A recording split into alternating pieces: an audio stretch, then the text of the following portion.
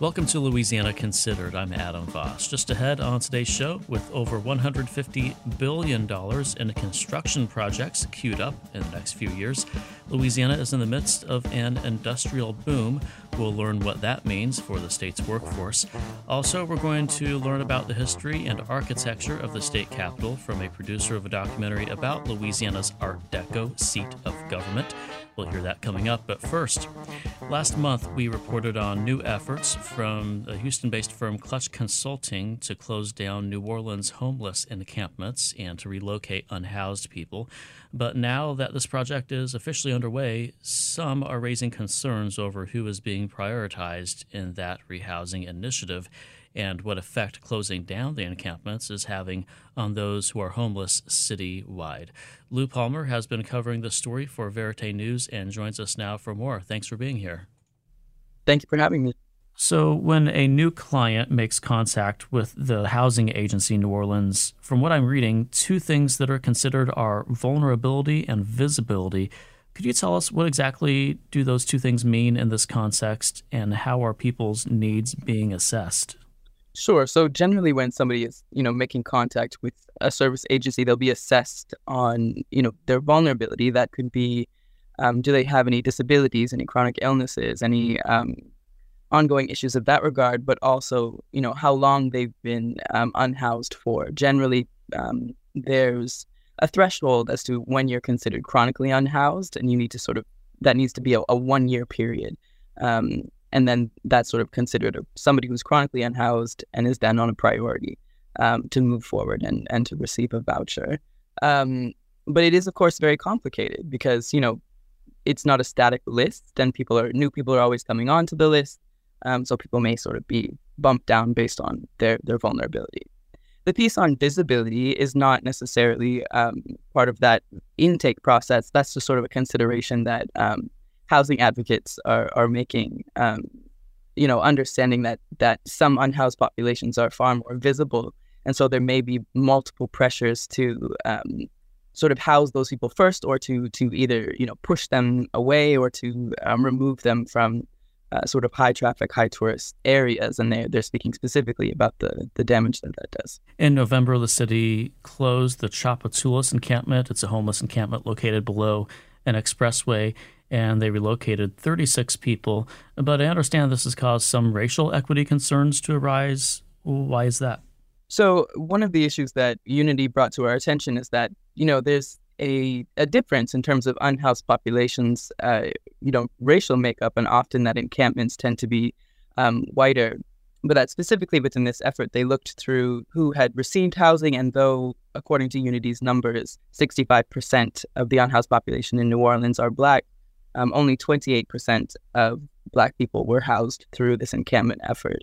So doing rehousing of the unsheltered and their visibility being a factor, some people are saying, might just sound like it's another way of saying that the city is engaging in an effort to clean up encampments that are more visible to, say, tourists or to others who have more influence. Is that basically what's happening, or is this different? So there is certainly a concern amongst, housing advocates, national housing advocates, that, because of all of those different pressures, whether it's pressure from business, pressure from the city, et cetera, to, say that these people are the most visible, that may be, playing a factor in terms of that being the focus, as opposed to looking at unhoused people across the city.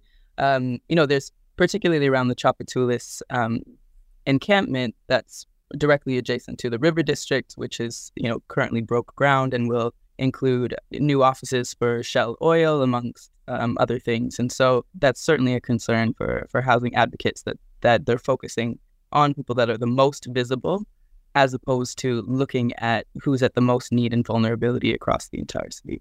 We're speaking with Lou Palmer, a reporter for Verite News, who has been reporting on the latest efforts in New Orleans to close down homeless encampments. You've spoken about Unity, one of the groups working with this Clutch Consulting. Unity now says they will consider race as a factor when it comes to future encampment closures. How exactly will they take race into account? What effect should that have? So the most recent conversations that we have had, it was an acknowledgement of this sort of disparity in the data that they're seeing. As we understand it right now, there's sort of conversations being had about how to factor in all of those different pieces around, disability and chronic illness and people that are really at the high end of vulnerability and in need of housing, as well as the racial disparity. This effort targeting unhoused people who specifically live in encampments, there are, of course, people without housing who don't live in encampments. How about those people who aren't living in the places that are trying to be cleaned up? What have you heard? How is it affecting them? So certainly there are many people across the city, sleeping in their cars in abandoned buildings and many other places where they may be very vulnerable to simply because they're on their own, but also because they're dealing with very serious health conditions. So it's difficult to say, whether they can tell directly that the encampment effort has, sort of pushed them further down the list, but people are really eager to sort of know and understand what their next steps are, what their next options are, and they're sort of feeling quite vulnerable. And, one person we've spoken to in particular was at the Tchoupitoulas encampment, but was not put on the closed list for housing, and is now at the Claiborne encampment, and has also been told that he's not been put on the list for housing. From what I read in your coverage, there are people who it sounds like the time it has taken to get them housing has increased. Is that something you're hearing a lot since this effort started? So that was when we spoke with service providers at the Harry Thompson Center in particular, that was a concern. They also mentioned that there had been, housing vouchers since earlier in the summer. So it could be multiple factors at play here. But it's just, noticing that in general, their wait list has increased and that the length of time it's taking to sort of bring somebody into housing, even when they are at sort of the high end of vulnerability, that time has certainly increased, according to those service providers. And from the people who are most affected, who you've talked to, what is it that it sounds like they want those in power to know? What do they want people to hear? That's a difficult question, and I can really only speak to the individuals that I've spoken to. But yeah, I mean, it's about to get cold in the city. One individual who I've spoken to, he had sort of an ongoing injury from the last cold snap that we had last year, when he was, released from the hospital, ended up getting an injury in his foot. And so, it's just, people often don't think about the wintertime as being a really harsh time. So it's all of those different factors, and going forward, the fact that, this is a particularly vulnerable time, about to go into the cold season, and they just sort of want some clarity and some answers about how it's being done and how people are being prioritized.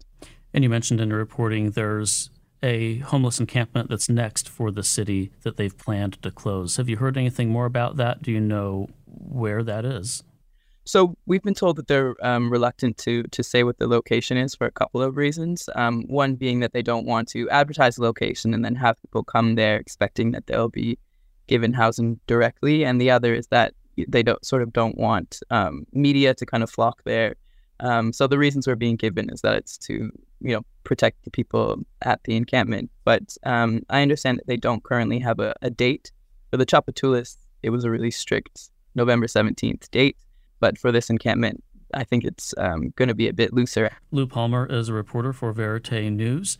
Thank you for being here today. Thank you.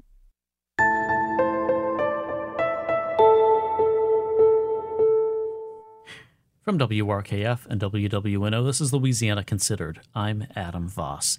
Louisiana is facing an industrial construction boom. $154 billion in projects is in the queue. Many of those projects looking at starting construction as soon as next year in 2024. Economist Lauren Scott recently released a report saying Louisiana is going to need thousands of more workers to help feed that industrial construction frenzy. And he's here with us now to explain. Welcome to the program. Well, glad to be here. Thank you, Adam. So tell us the basics about these industrial projects that are planned. How much construction are we talking about? Well, if you look just in the Baton Rouge area, an outfit called the Greater Baton Industrial Alliance has done surveys of firms, construction firms, how many workers will you need? And just in the Baton Rouge area alone, 5,400 workers, so a lot. As a matter of fact, a number of them have already geared up. I think Turner Industries is already looking for 3,000 workers. And performance contractor, another big industrial contractor, has just recently added about 2,000 people.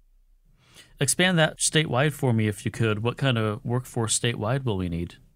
Well, unfortunately, we don't have really good numbers statewide for the estimate, but it's going to be very big. I mean, to give you an idea, one of the things I looked at is each one of these metropolitan areas, we document the projects that have been announced, the ones that are underway, and the ones that are waiting a final investment decision, something called FID. And just in the Baton Rouge, Lake Charles, and Baton Rouge areas, we're talking about $34 billion in projects underway and another 121 billion projects that have been announced but have not issued an FID. So it is a massive industrial boom coming. That tells us a little bit about how you get the numbers. First, though, about those projects that need workers, what kind of workers? You said 5,400 workers in general. What are the specialties we're talking about? Well, I mean, they range all over the place. They range from just welders. If you look at the survey that was done by the Greater Baton Rouge Industrial Alliance, I think they indicated everything from pipe fitters to electrical workers, carpenters to general contractors. Pipe fitters, very, very common in this industrial construction. So it goes across a wide range. Do we have the people to fill these roles? Well, the interesting thing about the industrial construction side is that unlike many other sectors of the economy, like retail, trade, or services, or whatever, this construction sector has a very nomadic component. There are people that just travel all over to wherever the job sites have to be. Particularly true of people with special skills like pipe fitters, for example, and welders. If you go from here, from where I'm sitting in Baton Rouge, over to Lake Charles, one of the things you'll pass are some RV parks. And those are not RV parks for KOA people, for people going for recreational purposes. Those are places where these people are living. If you go across the Sunshine Bridge, on just the other side of the Sunshine Bridge, on the west side of the Mississippi River, another very large park there, RV park. And what happens, these people will just travel to wherever the business is. It's unlike almost any other sector of the economy that you'll find. Is this more about training up local people to fill these jobs or more about attracting people to come work here? I think the answer to that is yes. In fact, if you talk to the people at ABC outfit here in Baton Rouge, they are going to high schools, they're going to junior colleges, they're going every place saying, let us show you what's coming here. Let us show you the wage rates that are being paid. And, think about getting into this sector of the economy. So they're trying to grow it organically here. But I think given the size of the numbers here, these numbers are so huge that you're going to have to rely on bringing people in from out of state. And hey, that's a good thing. They're going to come here. They're going to spend a lot of money while they're here. They still have to pay to live here. So they'll be spending a lot of money while they're here. We're speaking with economist Lauren Scott about the anticipated labor shortage for industrial construction workers. Would you say it's realistic to expect that we'll be able to accommodate that labor in the long term? What do we need to do to build up the ability to fill those jobs? Well, the question is, will it be long term? One of the natures of these industrial construction projects is that we get a boom and then we get a not boom. If you go to Lake Charles, for example, just look at Lake Charles's employment. Between 2013 and 2018 or so, during that time period, Lake Charles was actually the fastest growing metropolitan area in the United States. Not just Louisiana, but the United States. And the reason for this is there was a huge industrial boom going on over there. Now, once the boom was over, their employment started to drop off pretty significantly for a while. They were still way better than they were before the boom because they have a whole lot more now permanent operation jobs there. But it'll have a tendency to go away. I don't anticipate that this boom is going to last much beyond 2030 maybe. We'll just have to see. But we have a huge bubble here of activity that's probably going to last us well into 2030 or so. What does a city like Baton Rouge, Lafayette, Lake Charles, what do places like this do to take advantage of that bubble and to make it last, to keep people employed? Well, for one thing, we are extremely lucky. Those three areas, the reason that the boom is happening on I-10 and below I-10 is because those three metropolitan areas bring something important to the table. What is happening here is chemical firms all over the world are coming to this area of the state and to southeast Texas The reason they're doing that is because they're making stuff out of natural gas. And this is the cheapest place in the world to get natural gas. So these three areas bring something to the table that's very important to these folks, and that's why we're getting them. That's why we're getting them instead of, say, Alabama or Mississippi or Florida. You mentioned some advantages that Louisiana has. This boom that we're having right now, tell me, what kind of industrial projects are we talking about? Are they all chemical? Are some of the alternative industries playing any roles? It's really dominated by chemicals and one other sector, and that's LNG, liquefied natural gas exporters. Again, because natural gas is so cheap here. So it's primarily the chemical firms and the LNG exporting firms that dominate this by a large margin. Constructing these things, what are they doing to attract the labor? Is this all about paying the highest wage, or is it more complicated than that? Well, the most important thing is if you have a shortage of something, you don't have enough of something, you raise the price, and that solves the problem. And because this, again, is a very nomadic workforce, that typically tends to work. And so they're having to pay more money to draw people organically here out of some industries like retail or services or something like that into these industries. So the main tool they'll use is showing them the wage rate they can earn. And it's, as it turns out, it's a very princely wage rate. They make very good money. Lauren Scott is president and founder of Lawrence E. Scott & Associates, consultants, and also professor emeritus of economics at LSU. Lauren, thank you for being here today. Adam, thank you very much.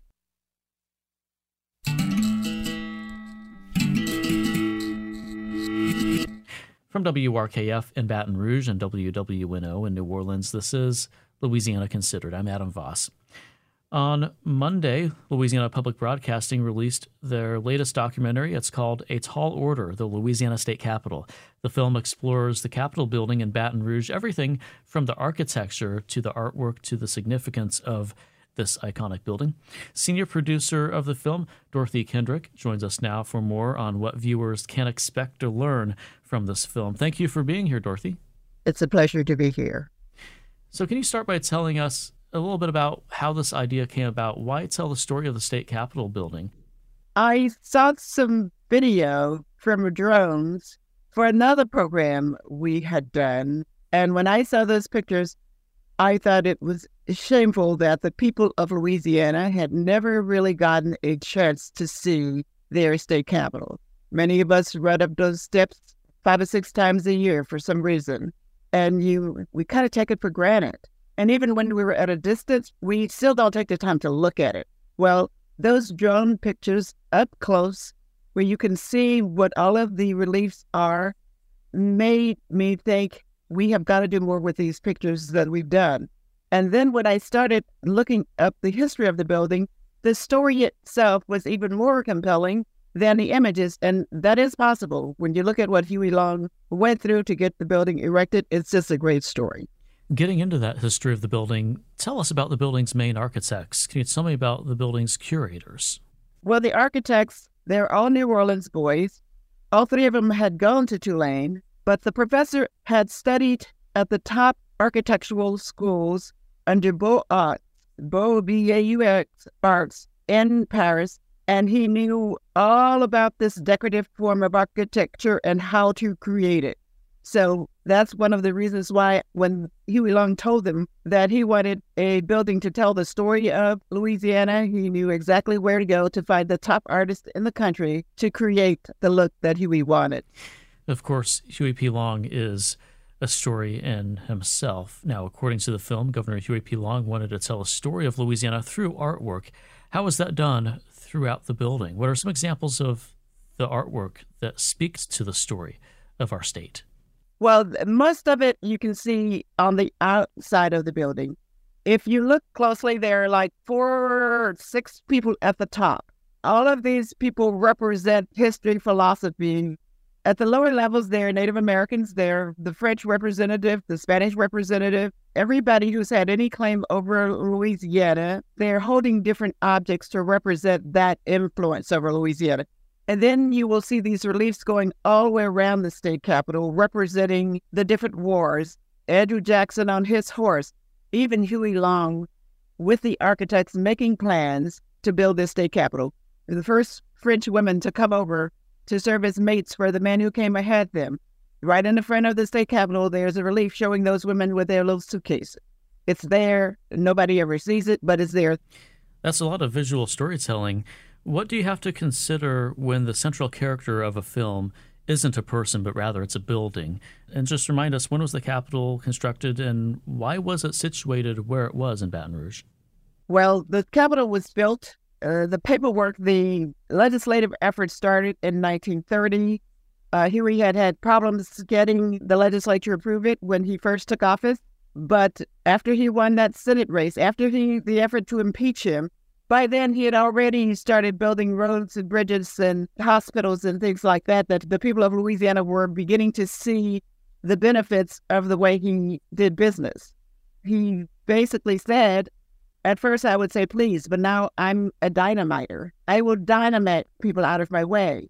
Some of his biggest opponents were the representatives in New Orleans. So he used the carrot stick approach. New Orleans got the charity hospital out of this. They got the bridge across the Mississippi River out of this. They got a lot of roads out of this. You're making it sound like New Orleans made out like bandits. Yes, they did. But Louisiana made out like bandits too, with that great building that, when you know the history of it, of course, people have asked me, was this about his ego or was this about the people of Louisiana? One of the architects says he believes it was a little bit of both, but mostly about something he wanted the people of Louisiana to take pride in. So we're speaking with LPB senior producer Dorothy Kendrick. We're talking about a new documentary of theirs that's out. It's called A Tall Order, the Louisiana State Capitol. Now, in working on this project, on this film, is there anything that you learned that surprised you, that caught you off guard? What are some of the biggest takeaways? I started off working on something just because of pretty pictures, but the gravity of the pace of the work that was taking place, the fact I was very proud that there were 3 Louisiana men who did it.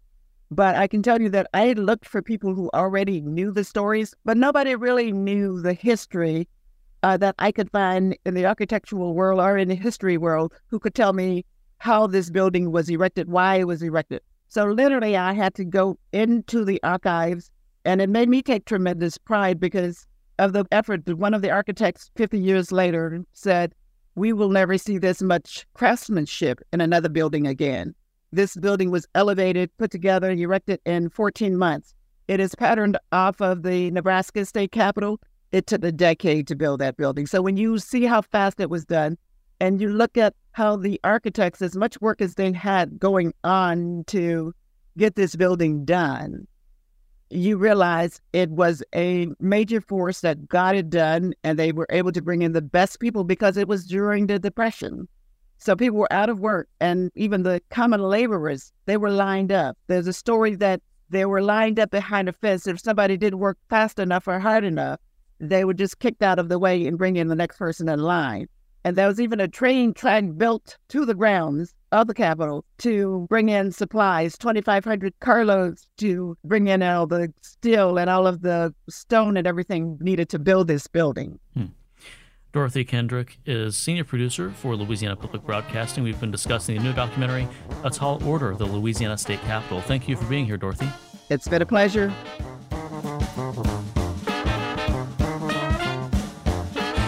And that does it for Louisiana Considered on a Wednesday. A thank you to Lou Palmer from Verite Newsroom, economist Lauren Scott, and LPB's Dorothy Kendrick. Our managing producer is Alana Schreiber, and our assistant producer is Aubrey Purcell. Our engineer is Garrett Pittman.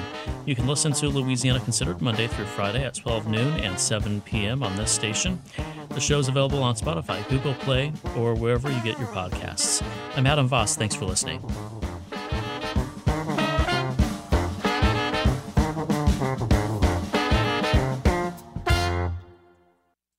Major support for Louisiana Considered provided by Rouse's Markets, a Louisiana shopping experience, with additional support from Tulane School of Public Health.